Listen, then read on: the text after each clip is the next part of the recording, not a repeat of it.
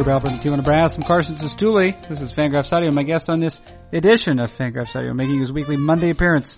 It's his weekly Monday appearance, the managing editor of Fangraphs.com, Dave Cameron. And what follows, as he does every week, Dave Cameron endeavors in this edition of the program to analyze all baseball. Of particular note, this week, left-hander and pitcher for the Los Angeles Angels. Andrew Heaney has agreed with Fantex, which is a company. Fantex is a company. He has agreed to sell a stake in his future earnings. He has agreed to sell a stake for approximately $3 million in his future earnings.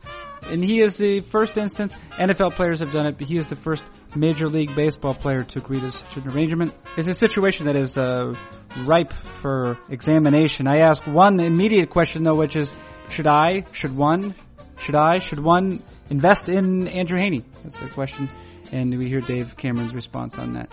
Also, not related at all, but related insofar as Dave Cameron addressed it in electronic print this past week. Matt Carpenter, the person of Matt Carpenter. Matt Carpenter this year is on pace, and very likely, in fact, to more than double his career high in home runs. Perhaps related, perhaps not. Matt Holliday, his teammate back in February, said it would be great to see Matt Carpenter hit 25 home runs, regardless of whether those two facts are related. It's true that Matt Carpenter has both changed his approach and altered his results. He's a different type of batter, and yet the net production is roughly the same. I asked Cameron at least one question about that and what follows. I also asked him at least one question about Ruben Amaro. Ruben Amaro becomes, I think, the fifth GM to be dismissed from his role this year, and he does so by means of another euphemism. In this particular case, the Phillies, his employer, the Phillies, elected not to extend his contract effective immediately, essentially releasing Ruben Amaro. I asked Cameron about the highs and the lows of Ruben Amaro's tenure as general manager. Cameron also comments upon an unnamed Fangraphs author's mental health. At the very least, he should be able to live a stable lifestyle for most of the rest of his life. All of that to follow, all of that to be examined in what follows. But before we move to that conversation, I would be remiss, and also in breach of contract, not to mention Draft. The Draft app, which is available for iOS and for the Android operating system, which means it's available from the App Store and also from, for example, Google Play and any other outlets that offer apps to people who own Android devices. Let me tell you about this Draft. Let me tell you right now about it directly. Are you familiar with these daily fantasy games? These daily fantasy games like FanDuel, DraftKings. This is not unlike that, except for this one fact. It is truly mobile. Draft is truly mobile. It's the first daily fantasy game designed specifically for your mobile device. And it is very simple. Whether you're playing the Major League Baseball version of the game, or perhaps the NFL version of the game, or perhaps the college football version of the game, all you need to do is to find an internet person, perhaps a random one, perhaps one who is already a friend of yours on the Draft app, and you conduct a snake draft, each of you selecting 5 players, 5 athletes, who then accrue fantasy points, and then one of you or your opponent, is the winner. Are you interested in wagering money because you're so confident in which to wagering American currency on this sort of thing? You're able to do that. And if you pursue it, it's possible that Fangraphs Audio will benefit. Can't reveal that kind of information now, but I will remind you that the Draft app is available from the App Store and Google Play. Okay, that has been said. All of what has been said has been said. There's no debating it. What you can expect of what follows is an edition of Fangraphs Audio featuring managing editor Dave Cameron, which episode begins right now.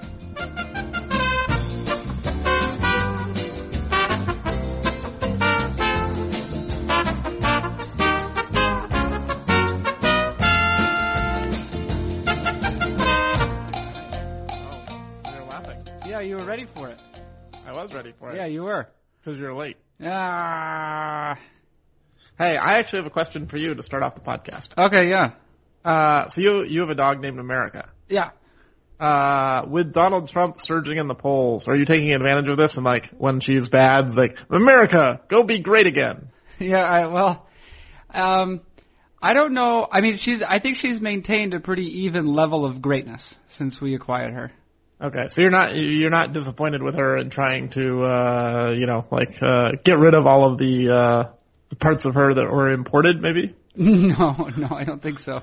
I will say that when my wife speaks French to her occasionally, my America does begin to growl and snarl.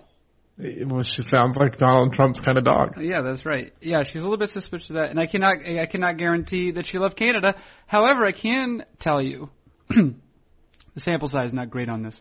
However, do you know? I don't know how much time you ever spent crossing the border from Canada back into the United States or vice versa.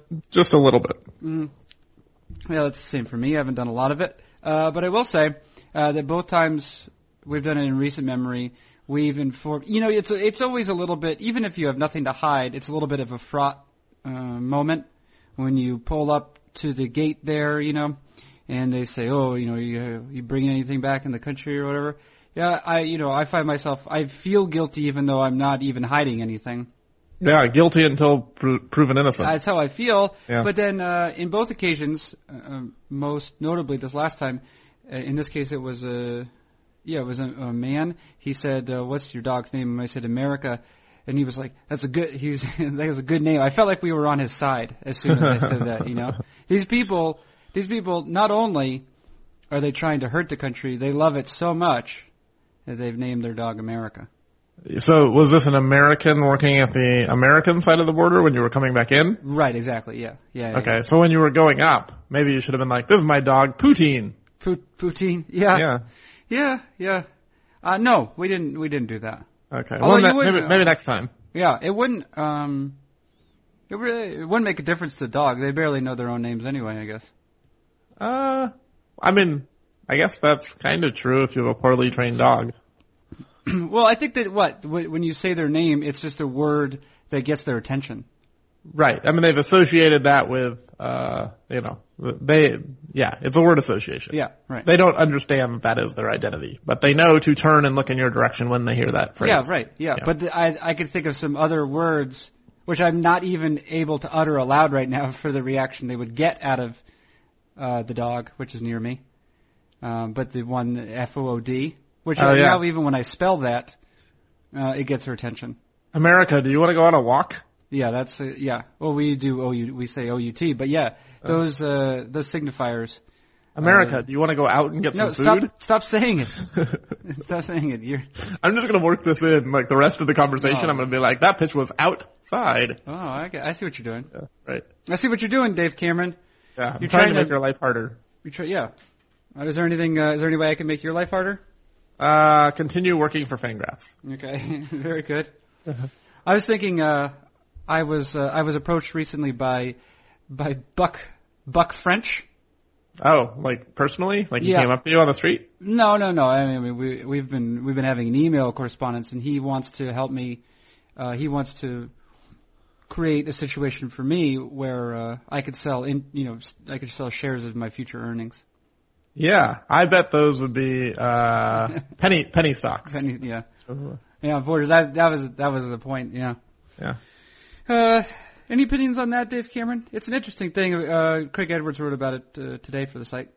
Yeah, I mean, I think this is a kind of a fascinating concept. We've talked about it previously, I think, over the last few years. I think most notably with Mike Trout a few years ago, and kind of when these players sign these long-term kind of under-market contracts, one of the arguments that I and other people have made is that this isn't their sole recourse for financial security. Usually the pro long-term deal argument, even like the Trout, Longoria type ones where they're clearly leaving money on the table, is, if they get injured and they never have a chance to, make the big money, this is better than that. So they're kind of securing a high floor for themselves, and, there's huge diminishing returns past like $100 million on future money. So who cares if you get $180 million or $250 million? As long as you just get enough to set yourself for life, that's all that really matters.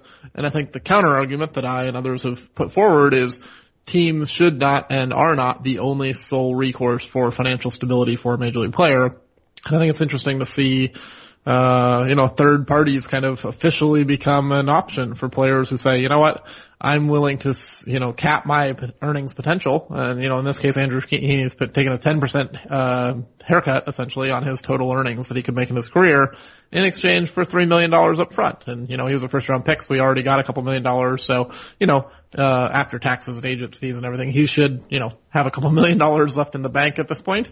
And, that should be enough to help him not have to necessarily worry about his long-term retirement planning. I mean, at least at the very least, he should be able to live, a stable lifestyle for most of the rest of his life. He's not necessarily set for life yet, or his kids aren't, and he can keep playing and get there. But at least now he doesn't have to worry about, working at a grocery store in 5 years. Should I invest in this? And perhaps I don't mean me specifically, but what would compel an individual to do so or not do so?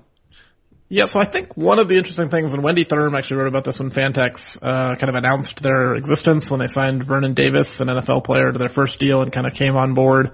Wendy wrote about this a couple years ago, and Craig linked to it, and it's worth reading for anyone who's interested in this. I think, certainly read Craig's piece, but also read Wendy's. Is that there's risk here that's not just associated with Andrew Heaney, right? So you're not buying a stock like you would on the NASDAQ or the Dow Jones or something where it's a easily tradable, sellable commodity, where there's clearly a market that's going to exist. And you don't necessarily, like if you buy stocks in Apple, you don't necessarily have to worry about, the fact that the stock market isn't going to exist, when you go to sell those shares, regardless of what Apple's doing. Something horrible would have to happen along the way. At that point, your stock, you're probably just trying to find food, or, bullets for your gun or something. But I think with this company, so not only are you betting on Andrew Heaney, you're betting on Fantex as well. Like if they stop existing, say like this venture doesn't work, and it might. I mean, I kind of have hopes that it will, and I'm rooting for them. But let's say they go under and they can't, pay their bills, or something happens, some regulatory change puts them out of business. Andrew Heaney could pitch really well, but the company that you bought shares in their own exchange might not exist for you to sell or to get a dividend, essentially, is kind of how they're setting it up, is that they're going to pay you back whenever Andrew Heaney gets paid. If they go away and there's no one to pay you, it's not entirely clear how that's going to work. So, there's some additional risk here beyond just I think Andrew Heaney is going to make more than $33 million in his career. So therefore, I'm going to invest in this. Like if you just have money to burn and you think it's kind of fun and you like Andrew Heaney, sure, why not? If this is part of your retirement portfolio, I don't think I'm going to recommend it. Okay. Yeah. So you have to, if you're doing very simple math to evaluate what a likely or possible return on your investment would be, you're looking both at the likelihood that Andrew Heaney will surpass, he essentially needs to make $33 million. Yeah, he sold a 10% stake in his future earnings for $3.31 million. So right, so once he gets to $33.1 million in career earnings, theoretically everything after that is positive residual for the investor. Okay, but then you have to also essentially multiply that by the likelihood that Fantex will be around when Andrew Heaney's making that money. Yeah, and I haven't read through their charter or the kind of their prospectus, and so I don't know. There could be something in there that says if this company fails, we'll disperse all our assets, and there could be some language in there protecting people who invest in the players, and I would assume that there's some corporate oversight, and given that they had to get this kind of run through the SEC, and I would assume it's not just set up as a Ponzi scheme where they're going to get a whole bunch of investors and then this guy's going to go buy a boat and disappear. I don't think that's what's happening here. But I don't think we know exactly what's going to happen if in 8 years Andrew Heaney gets a $200 million contract, but Fantex is not a company anymore. Maybe, in a fit of generosity, Andrew Heaney will personally write a check to everyone who had invested with Fantex. I mean, it's an interesting thing, right? He's made a commitment. He's essentially sold. I mean, he got a loan. This is a secured loan, essentially. I guess not technically a loan because he doesn't have to pay it back, but it's one way of looking at it. Is he's just borrowed against his own future earnings. If Fantex goes away, he's still he's still got the reward, of this, right? Like, I would imagine someone is going to buy up that debt. Like, this was the thing with like the housing bubble, right? There were all these collateralized debt obligations where there were like lousy mortgages and people couldn't pay them, and people were buying them up essentially really, really cheaply. So somebody still owned that debt, and you know, maybe they said, you know, I'm only going to be able to recoup 10 or 15 or 20% of the value of the home, but it's something. I would imagine that if Fantex goes away, you know, some venture capital person will be like, maybe I can't get all of the money, or maybe I can't, get this company back up and running, but I can, collect some portion of this. So I don't think Andrew Heaney's going to be off the hook and get to keep all of his money no matter what. We're not suggesting that he'd want to be anyway. Yeah, right. I mean, this has been a lot of conversation about this company failing when they just started. So sorry, Fantex, for the a podcast about what happens if your business goes away. But it's an interesting thing to consider. Okay, all right. I was just wondering, does it make sense to do in any other apply it to any other circumstances that are not athletes? Like, can you do this for essentially? Wait a second. This is kind of Kickstarter, right? So it's kind of Kickstarter. Is it also the same thing? So I went to a university, right? And the university gave me financial aid. Or, they gave me I got a grant. Right. And so at some level, isn't that what schools are doing? Because on the one hand, you could say, well, they're doing it out of the goodness of their heart. But in theory, they're attempting to assemble a student body which later on, by means of charitable donations, will help the school run.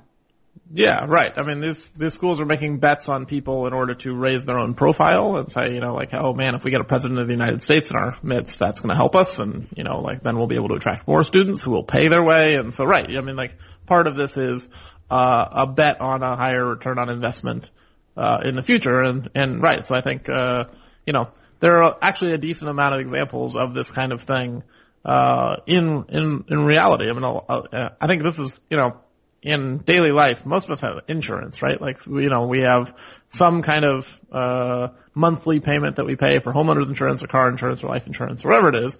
And we say, I'm essentially capping my, future earnings by sending money to this company in exchange for selling off, basically divesting myself of some risk.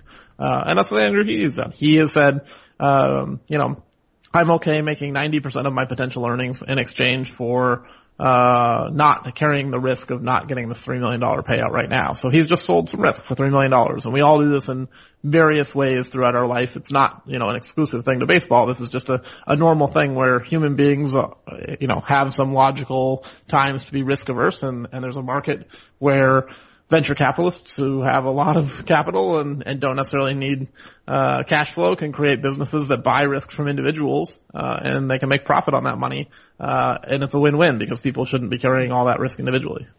How do I get this is somewhat related because it gets rid of risk. How do I get an inheritance? Have a rich parent who dies. Are there any other options? Have a rich uncle who dies. I just want like a fixed amount of income, not too much, just enough to live, so that I can just do what I want to do all the time. So you want to be well off. Yeah, I guess. You should not be a baseball writer then. Yeah, but without working though at all. You know what I mean? Okay, then your parents should not have done whatever they did with their lives. Yeah, I know. You need to go. They you think need that to too. invest a time machine, go back 60 years, and get them to become, inventors of the personal computer. Yes, they should do that. That would have done well for you. If you were given a time machine, Cameron, what would be your first move to help your parents invent the personal computer, or alternatively kill Hitler? I think I would probably go for the PC, because someone was going to kill Hitler, whether I needed to do it personally or not. Like, he was always going to die. But it's when he dies is the point. Because there was the part where if he had died a little younger, all those people would have been murdered, remember? Well, someone might have just risen up and taken his place, right? Like, we've killed a lot of terrorists, so there are still terrorists out there. Like, it's not like terrorism ended when we killed Osama bin Laden. So there was probably a young Hitler who didn't have the chance. He was crowded out by the actual Adolf Hitler. And maybe that guy was even worse. Maybe letting Hitler live saved lives. You ever think about that, Stuli? I never did. Good. I don't think your opinions are going to be popular. I think that there's a decent chance that last comment might get me fired. So we'll see. Maybe I should go sell some of my risk in Fantex. That is the point. People do not bring that up though when you're talking about murderous despots. You don't think about how maybe by virtue of their charisma, they actually crowded out hypothetically more murderous despots. Yeah, right. We don't actually know what the replacement level despot is, right? or the frequency at which they exist. Well, they must be able to occur. Certain conditions have to exist anyway. Like there must be certain conditions that are just ripe for despotism anyway. Yeah, poverty, right? Isn't that like one of the main ones? Yeah, poverty and desperation of some sorts. And because poverty also, I would assume, makes you more susceptible to the vagaries of like ideology, right? You say, yeah, right. It's hard to motivate people who are well off because they're like, why would I do that? I already have a bunch of money. People need incentives in order to be motivated to act. And so, I mean, not to turn this into a 4-hour hardcore history podcast or something, but I do think that we can't just say you do this one thing and it changes all these other things. I mean, people do this in baseball all the time, right? It's like, oh man, if that guy hadn't tried stealing a base and getting thrown out right before, that would have been a 2-run home run instead of a solo home run. Well, if there's a guy on base, maybe the pitcher doesn't throw that pitch. Right? Like, I mean, we can't just remove one variable and assume everything after that is constant. There's so much interactivity. It would be really nice if the world could just be simplified. Yeah, that would be really great. Like if the world was just made of Legos and you're just like, oh, if I remove this, I know exactly what will happen. Yeah, it does not seem to be the case though. Yeah, no, I don't think it is. Okay, I'm gonna you have to choose one of 2 letters that will define our next topic. Either A or C. C. Okay, C is Matt Carpenter. C stands for Carpenter. Okay. You wrote about Matt Carpenter for Just a Bit Outside at Fox. Yeah, I did. And Carpenter's an amazing thing, which is I think he's on the verge, the precipice of doubling his season high for home runs. Is that right? Yeah, he's really close. I think 2 away or something. Right. 4, maybe 3 away now. And it appears as though one thing is definitely true and another thing is maybe true. The thing that's definitely true is that he's altered his approach. Yeah, he's absolutely doing a lot different.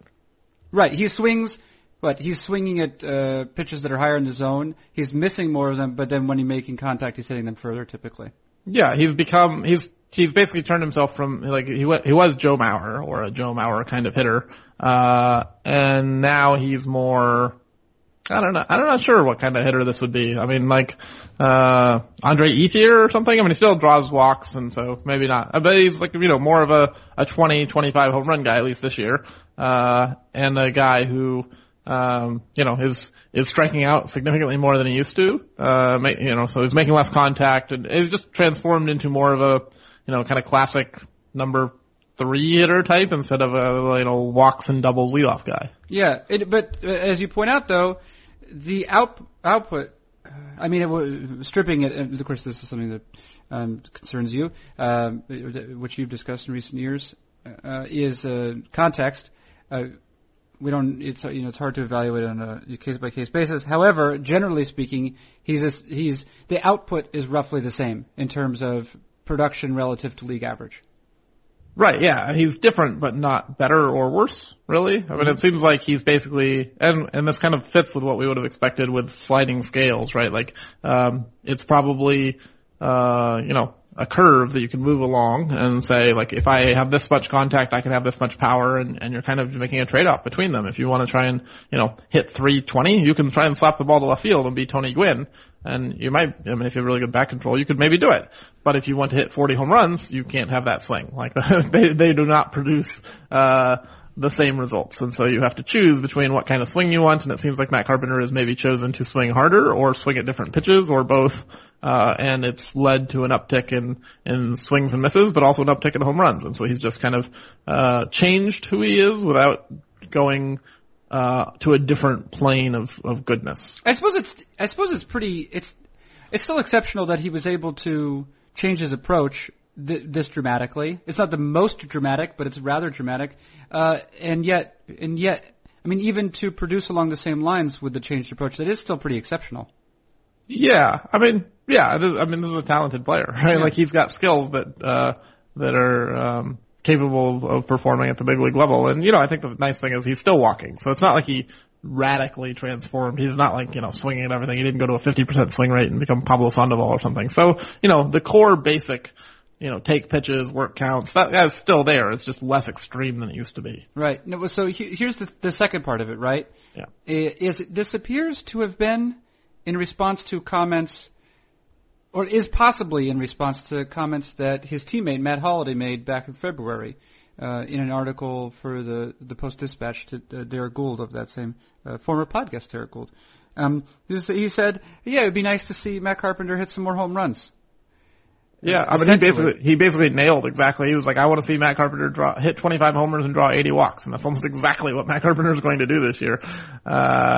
Yeah, I mean, I would imagine it wasn't just Holliday. Like, this was probably, a few other people as well, and Holliday might have just been expressing an opinion supported by others. But I think in general, we know that, even on kind of forward-thinking teams and organizations like the Cardinals, most players still evaluate each other by batting average and home runs and RBIs. Like, the Triple Crown stat still rules supreme. And I think if you're a player who kind of grew up with that mindset and you say, hey, look, I can hit 280 with 10 homers or I can hit 270 with 25 homers, they'll choose the extra home runs over the extra walks. And, well, ultimately that's something that probably benefits Matt Carpenter, who's still, where is he on the arbitration calendar at this point? Well, he signed a long-term deal, so he's off the charts. He doesn't, okay. He doesn't need to do it. Was it a good deal? What did he do? I think he got $55 million for 6 years or something like that. It was one of those deals that's like, it got a little bit of pushback because Carpenter was a late bloomer and kind of, one of these guys that, was seen as a very kind of low ceiling type, where when he came up, he was kind of a utility player and didn't have a lot of power. And so even when he was putting together really good seasons, the scouting expectation was that he was never going to really turn into a star. I think he's basically shown that that's wrong. He's a 4-win player. He's one of the best players in baseball. And so, it's turned out to be a pretty nice bargain for the Cardinals, but it's also not clear that this was some huge savings for them because he never really succeeded in ways that arbitrators were going to, go bananas over. He didn't steal a lot of bases. He didn't hit a lot of home runs before this year. Wasn't a big RBI guy. Like, if you go into arbitration and your skill set is like, I draw 100 walks and I play okay defense and I'm unathletic, even though I'm unathletic, like, you're probably not going to break the bank. I like it. He's one of my favorite players. I don't know if me too. I love Matt Carpenter. Yeah. I think guys like this are the best part about baseball for me. You know who else? You know who I like quite a bit is Michael Brantley.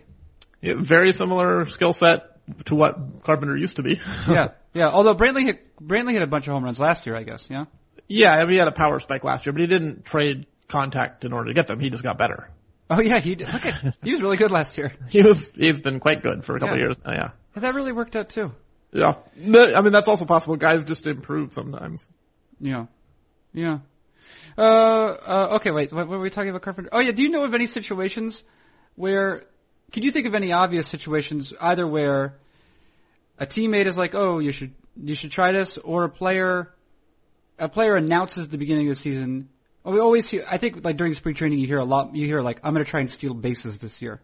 Yeah. It seems to be like, among position players, that's like the number one promise you hear. But do you ever hear a player announce like, yes, this year I will trade off one skill, or trade off one number for another. That's what I'm going to do as I enter the year. No, I think what they always talk about is improving, right? Like, this is the thing I'm not good at is the thing I'm going to try and work on. So, like whatever, maybe Hanley Ramirez next year will be like, I'm going to work on my defense. Mm-hmm. Usually they isolate some kind of weakness in their game and talk about how they're going to get better at that. I don't think what they generally do is say, this thing I'm really good at, I'm going to be less good at that in order to, make up for some of my other deficiencies. Usually they just talk about raising their game to a whole other level. I think it's pretty unusual. And Carpenter didn't say he was going to hit 25 homers and draw 80 walks. That was Holiday. But I think it's unusual for players to be kind of this blunt about a good player. Maybe, they want him to make some adjustments. Usually it's like, we want him to keep all of the good things and then fix all of his bad things too. Yeah, that's true. Yeah, I guess that's funny that Holiday's it. What's Holiday doing this year? Getting injured. Oh, sorry, Matt Holiday. Yeah. Quads. I believe that is currently, as we speak, I believe it has become the NL Central has become the second tightest divisional race, perhaps somewhat surprisingly. Yeah, if you had a time machine, back to this time machine idea, maybe going back to the preseason and betting that the Washington Nationals would be in second place with the largest gap between them and the first place team, that would be a bet to make money on. Because I think the Nationals were projected to win that division by 10 or 15 games or something. There was a huge gap between them and the rest of the division in the preseason predictions. For you to say, okay, whatever. Things happen, guys get injured, we understand that stuff happens in baseball and the Nationals weren't 100% to win the division. But to think that the Nationals would finish in second, but be further out of first place than all the other second place teams, for the Nationals to be further back than all the other teams who are in second place is kind of mind-boggling. With the exception of the Twins, it looks like. Oh, is my fact wrong? No, you were exactly right. Yeah, you said second. I think second for this. It's the Twins are 10, the Nationals are 9.5. So it's so it's close, right? Yeah, so maybe my fact was true last night, and then it wasn't true. These races though have become tighter than one might have expected them to become. There doesn't seem to be any good reason why the Rangers should be as close as they are to the Astros, and yet there they are.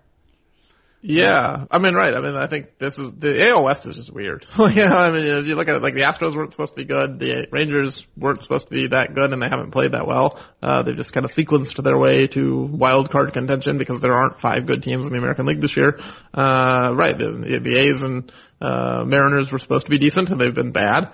And the Angels were supposed to be better than this, and for whatever reason, the Angels just having such a weird season. They've had 2 very long dominant stretches where they look like one of the best teams in baseball, and then they've been, crap the other 4 months of the year. Do those stretches of dominance, and then the sort of corresponding stretches of undominance, of weakness, do they correspond at all with Mike Trout's performances? Somewhat. Certainly, they are a Stars and Scrubs team, or Star and Scrubs team. They are very dependent on Mike Trout. No one has as much concentrated value in their best player as the Angels do. But I think also, there was a stretch there right before the All-Star break when Albert Pujols was hitting a home run every other day. And he hasn't done that in a while. I think there are some role-playing guys who performed well at times when they were on those runs, especially on the pitching side. Hector Santiago was very good in the first half and has not been good at all in the second half. Guys like that have kind of disappeared for the Angels. Yeah. Okay. All right. Let's. We're going to get to topic A, which was. Do you have any guesses? Topic C was Matt Carpenter. Topic A, Alfredo Simon. Nope. It's going to be Ruben Amaro. Oh, yeah. I guess that does start with an A. Ruben Amaro. We've been collecting, Cameron. We've been collecting euphemisms for. We have been. We got to do one for getting fired. Yeah. Yeah. Would you like to? Can you summarize for us? Let's see if I can remember what it was. They chose not to. No. You could summarize the 3. Yeah. No, we had 5, right? Okay, well, what? Jack Sorensic, they relieved him of his duties. Mm-hmm. Doug Melvin was transferred into a consulting role. Okay, yeah. Dombrowski? Dave Dombrowski was released from his contract. Okay. Ben Sherrington, he chose not to remain in the organization. Right, yeah. He has at least exhibited something like some sort of more agency. Yeah, right. Yeah. He decided to go. Yeah. And now Ruben Amaro, they chose not to extend his contract effective immediately. I like that. Yeah. Yeah, elected not to extend the contract effective immediately. Yeah. Because it's kind of you could have a free agent at the end of the year and be we're not going to re-sign this guy, but you don't cut him. But Ruben Amaro, they're we're not going to sign you after this year, so you're done now. I guess that's right. They cut him, right? Yeah, they basically released him, but they terminology. So can another team pick him up to be their GM while paying a league minimum at this point? I don't think it works that way. Past their GM waivers? Yeah, I don't think there's I don't think that exists except for players. Yeah. Right. So I was thinking about Amaro obviously. He has been at the helm of a Phillies club that has been rather poor in recent years, and was quite good in some years before that. The organization generally has been the target of, has had older players who are making quite a bit of money, right? And anytime that's happening, well, we should clarify, they were making a lot of money because Ruben Amaro gave it to them. Right. In theory, with the approval of the ownership. Right, yeah, he didn't personally hand them checks, but he signed their contracts. Right. And of course, if you want to sign good players or re-sign good players, frequently you accept the fact that you're paying them, you're going to be overpaying them in the future to get the best of their services in the present. Yes. Unfortunately for Amaro, he didn't re-sign good players, he re-signed Ryan Howard. He gave a lot of money to Ryan Howard. Yeah. And then he signed Jonathan Papelbon, and he misidentified which players to give a lot of money to. Right. So I was actually, I guess, these sorts of moments, give one an opportunity to reflect on the total career. Here's the thing I didn't know about Amaro. I guess I knew to some degree that he was a former player, but he played in the majors for a while. Yeah. He was never a star, but I think, he had a role at points.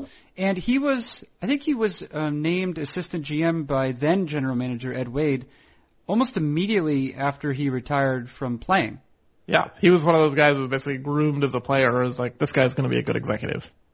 Yeah, I guess, can you think of are there any current examples of that? I was even looking at former players who are currently GMs, and the only other sort of notable example is Dave Stewart.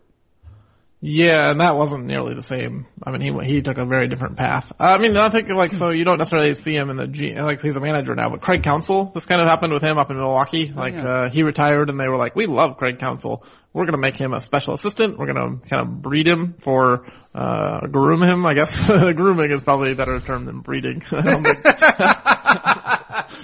just gonna put him in his stud and pasture? Yeah. See what happens? Yeah, so they groomed Craig Counsell, to kind of take over some role in their front office, and then when, Ron Renicky got fired, they moved him down to the field staff and made him their manager, and now they're gonna keep him as manager even though they're bringing in a new GM. So, there are some examples. I think Michael Young, when he retired, he was basically instantly hired by the Rangers to work in their front office as some kind of ambassador or consultant or something. So there've been a few of them, but not a lot of guys who've quickly ascended. I guess Ruben didn't do it that quickly. He was an assistant GM for 10 years. But, not that many players immediately go into prominent front office roles. Right, and it should be said, not that many former major leaguers, guys who played long enough, to, over a span of years. Because, of course, Billy Beane played a little bit. Sure. I don't know, Terry Ryan. I saw Terry Ryan, was maybe a double-A player at one point. There were players who were professionals, but they did not do much. But yeah, with the exception of Amaro, and now it must be only Dave Stewart, really, who had a career. Well, right. So Tony La Russa played, right, and he's not technically a GM, but he's the boss of the GM. And same front office, right? So, but I think La Russa would qualify as a high-ranking baseball executive who had a playing career. Right. Okay. Yeah. I could be wrong, but didn't La Russa play in the majors? Yeah, I don't know. Well, do you have any, are there any websites where I can look at we can go look that up, maybe. Yeah. La Russa. There you go. Yeah, he had 200 plate appearances. Yeah, okay, well, so not a substantial career, but he did play. Yeah, he played. Yeah, 1970 was his big year. He had over half of those plate appearances. Right. I don't know, it has become, if you were to make, what is this, a sweeping generalization? If you were to jump to a conclusion. Those are the best kind of generalizations, the sweeping. The sweeping sort. Does the lack of former players in GM roles, does that reveal something about how the position of general manager is perceived now relative to what it was, say, 10, 15, 20 years ago? Yeah, absolutely. I mean, front offices are way bigger now. Like, it used to be, GM was like, one of 10 or 12 guys in the office. Maybe not even that, maybe like 5 or 6 in some cases. And then you had all your scouts on the road, but it was like a small group, and, the GM was, basically just leading kind of a half dozen, a handful of guys who, were his advisors, and they were just kind of going along doing what they wanted based on scouting reports in their eyes and, maybe a little bit of analysis here and there. But for the most part, it was gut feel and just do what you want. Then baseball changed, and now it's become a much more intense, money-driven enterprise, and the people who own baseball teams want to see you justifying why you're doing it. Now you have to give presentations to ownership, and you have to essentially be like a corporate executive. And I think guys who go to business school or law school or, kind of come up through the corporate ranks, maybe more trained for the current baseball front office than guys who spend, their 20s and 30s playing baseball and then have to go figure all that stuff out later. So what did I know that Kiley McDaniel, within the last couple of weeks, he published a post looking at essentially GM prospects, which I think is a novel idea. Do we have a sense who's makes the most sense in terms of fit with the Philadelphia Phillies? Well, there's been a bunch of names thrown about, partly because Andy MacPhail is going to be the guy doing the hiring, and so with MacPhail we know some things from his past, so with the Orioles and Cubs and, kind of his executive history with the Twins as well. So we kind of know, his tendencies, and we can speculate from there. And, he has some relationships with people in the game since he's, worked in previous organizations. Like one name has been thrown out there is Matt Klentak, who's currently the assistant GM of the Angels, but worked with MacPhail in Baltimore. Also worked with Kiley McDaniel in Baltimore when Kiley was with the Orioles. But Klentak has been named as a potential candidate. It kind of fits like the younger mold, but a guy that MacPhail's comfortable with and wouldn't necessarily be like starting a new relationship from scratch. So if they go young and they kind of go, away from experience, which it seems likely they'll do. MacPhail's probably the experienced guy. Then they could go with someone like Klentak, or, they might say, hey, look, we're the Phillies. We have a huge payroll. We have, a pretty good farm system now. There's reasons for people to want to come here. We're going to just go try and poach, right? So like they could, this is total speculation, but they could go to Chicago and be like, hey, Jed Hoyer, if you don't want to be in Theo Epstein's, shadow for the rest of your life, come here and put your own brand on things. Go beat Theo at his own game. Or maybe they don't even want to go that high profile, but there's probably, guys who are, one step away from the GM chair in their own jobs who might not be quite on the precipice of getting the job where they are, who might want to take a shot at the GM role in Philadelphia. So, they could maybe go a little higher profile than Klentak, but, I think he's the name that's thrown out the most often. Okay. All right. That's good. You're close to fulfilling your obligation. I just want to ask you one question though. I've been reading some of the literature of urban design recently. I read one book, you're going to ask me about this? Yeah. No, I'm going to ask you in a second. I'm just providing a brief preface to my comment. Okay. For my question, right? I asked, because Matthew Corey studied urban design. He was a graduate student, I believe. I think that's true, yeah. Yeah. And I said, well, what's the seminal text? He suggested I read City Life by Witold Rybczynski, which is essentially a history of how towns and cities developed in the United States. And I'm reading another book right now called Happy City, which is not by a designer but by a journalist who's essentially writing a large review of the work in the modern, because the other book was from 1993. This one's from 2013, so 20 years later. Anyways, I guess one thing I'm curious about is how people interact with cities and the effect that cities have on their residents. I was going to ask you about Winston-Salem, where you live, and I was going to ask you, to what degree do you think Winston-Salem does or does not facilitate happiness amongst its residents? Yeah, it's an interesting question, because actually my wife and I have considered lately relocating potentially, and we've talked about different places we might move or where we'd be willing to live, and potentially with our parents reaching retirement age, would we want to move closer to them? My parents are in Seattle, her parents are here. So like the happiness we get from our city is something we've discussed a little bit lately, or more than a little bit maybe. Mm-hmm. I think the primary way in which Winston produces happiness for its people is by having no economy and keeping prices low. Maybe having no economy, it doesn't make everyone happy, but for people who have jobs that are not reliant on the economy, like myself, the low cost of living is fantastic and makes moving somewhere else challenging because you get used to like everything being cheap. I mean, when I was in Seattle a couple weeks ago, and my mom lent us her car to drive down to Portland and hang out for a day, and when we were driving back, we had to pay $3.40 a gallon to fill up her vehicle. And we get back to Winston and it's $2.03. And I was like, man, that is a striking difference in gas prices.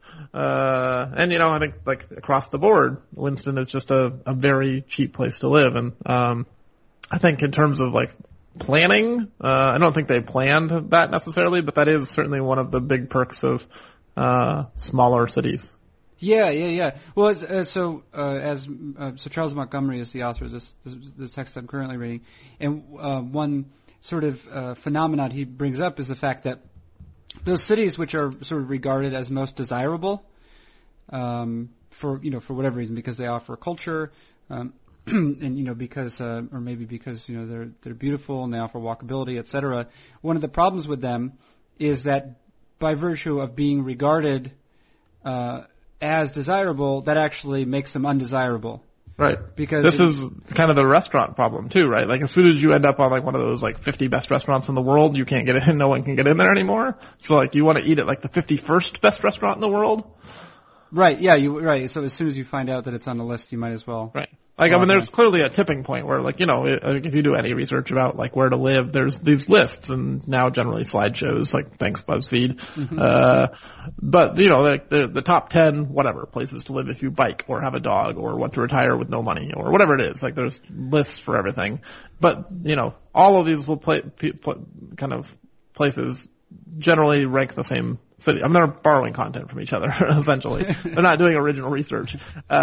So they're all just copying it. So like, if you do any kind of research whatsoever on like, where should my parents retire? You're going to get a lot of answers about like Arizona, like in Florida and, like all the places that people do retire because there's like low taxes and it's warm and, all those reasons. But, it's not, providing any new insight that anyone didn't already know. So I've been like trying to like what I want to find is like the 11 through 20 list, like the list of like places that are just not quite good enough to make everyone's top 10, but are still pretty cool. But no one's publishing that.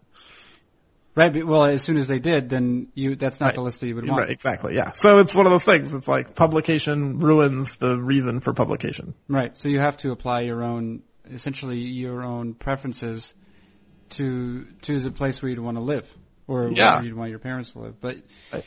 It gets tricky when people have different preferences. I will say, like, talking to my dad and my brother, like, we're trying to see if there's some way of like, getting the family back together. My brother lives in Los Angeles. I live in North Carolina. My parents live in Seattle. So we're not really, we don't see each other all that often.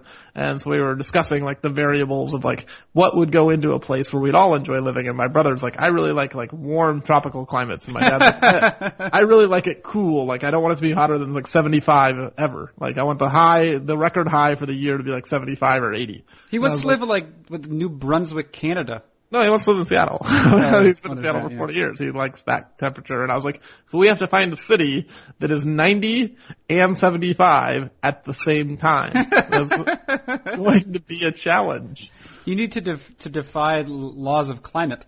What we're trying to do is find where a mountain town that would be like 20 degrees cooler than some metropolis exists nearby.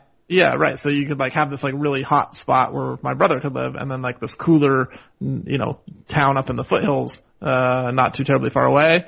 But there are a few of those. They're just really expensive. What's an example of one of those? The Bay Area, like Northern California. Yeah. Because large parts of California are desert and hot, and then the Bay Area is very cool, and also $2 million to rent a 1-bedroom condo. Yeah, it's too much. It's too much there. It's too much. All right. Yeah. Now you have fulfilled your obligation. Thanks. Yeah. If any people out there have like really brilliant ideas on solving my climate dilemma, let me know. Yeah. Oh, and I'll reiterate something I mentioned in the podcast that went up with Jeff today. If you can help my wife get a job in Canada. Can she learn how to make poutine? No. Well, she could learn how to do that. Good. It's just French fries. In particular, Montreal would be great. Yeah, but they have it across all of Canada. Yeah, but Montreal is the place where we'd want to live. Oh. Yeah. Right. Okay. So you need or Toronto. a job I live in Toronto. Yeah, Toronto's expensive. I guess it is, huh? Yeah. So you would need a job for a French-speaking person in a French-speaking province, and this is a problem? She speaks English too, so that's good. Right, but the fact that she speaks French should make Yeah, but the problem is that's her one skill is that she speaks French really well, which is a skill that a lot of the people there have. No, but that makes her more employable, right? Because if she only spoke English, she can only work in like the non-French speaking part of the Montreal. So now she can work in like all of Montreal. But doesn't she have to prove that she can do a job that a Canadian... Well, yeah, she has to have some other skill. She can't just be like, I speak French. I think she only has one skill. Oh. I don't know. She can, she's threatening, I find. Oh, maybe she could be a hitman. Or hit woman. A hit woman, yeah. A bilingual hit woman. Yeah, that's right. She can threaten your life in 2 languages. Yeah.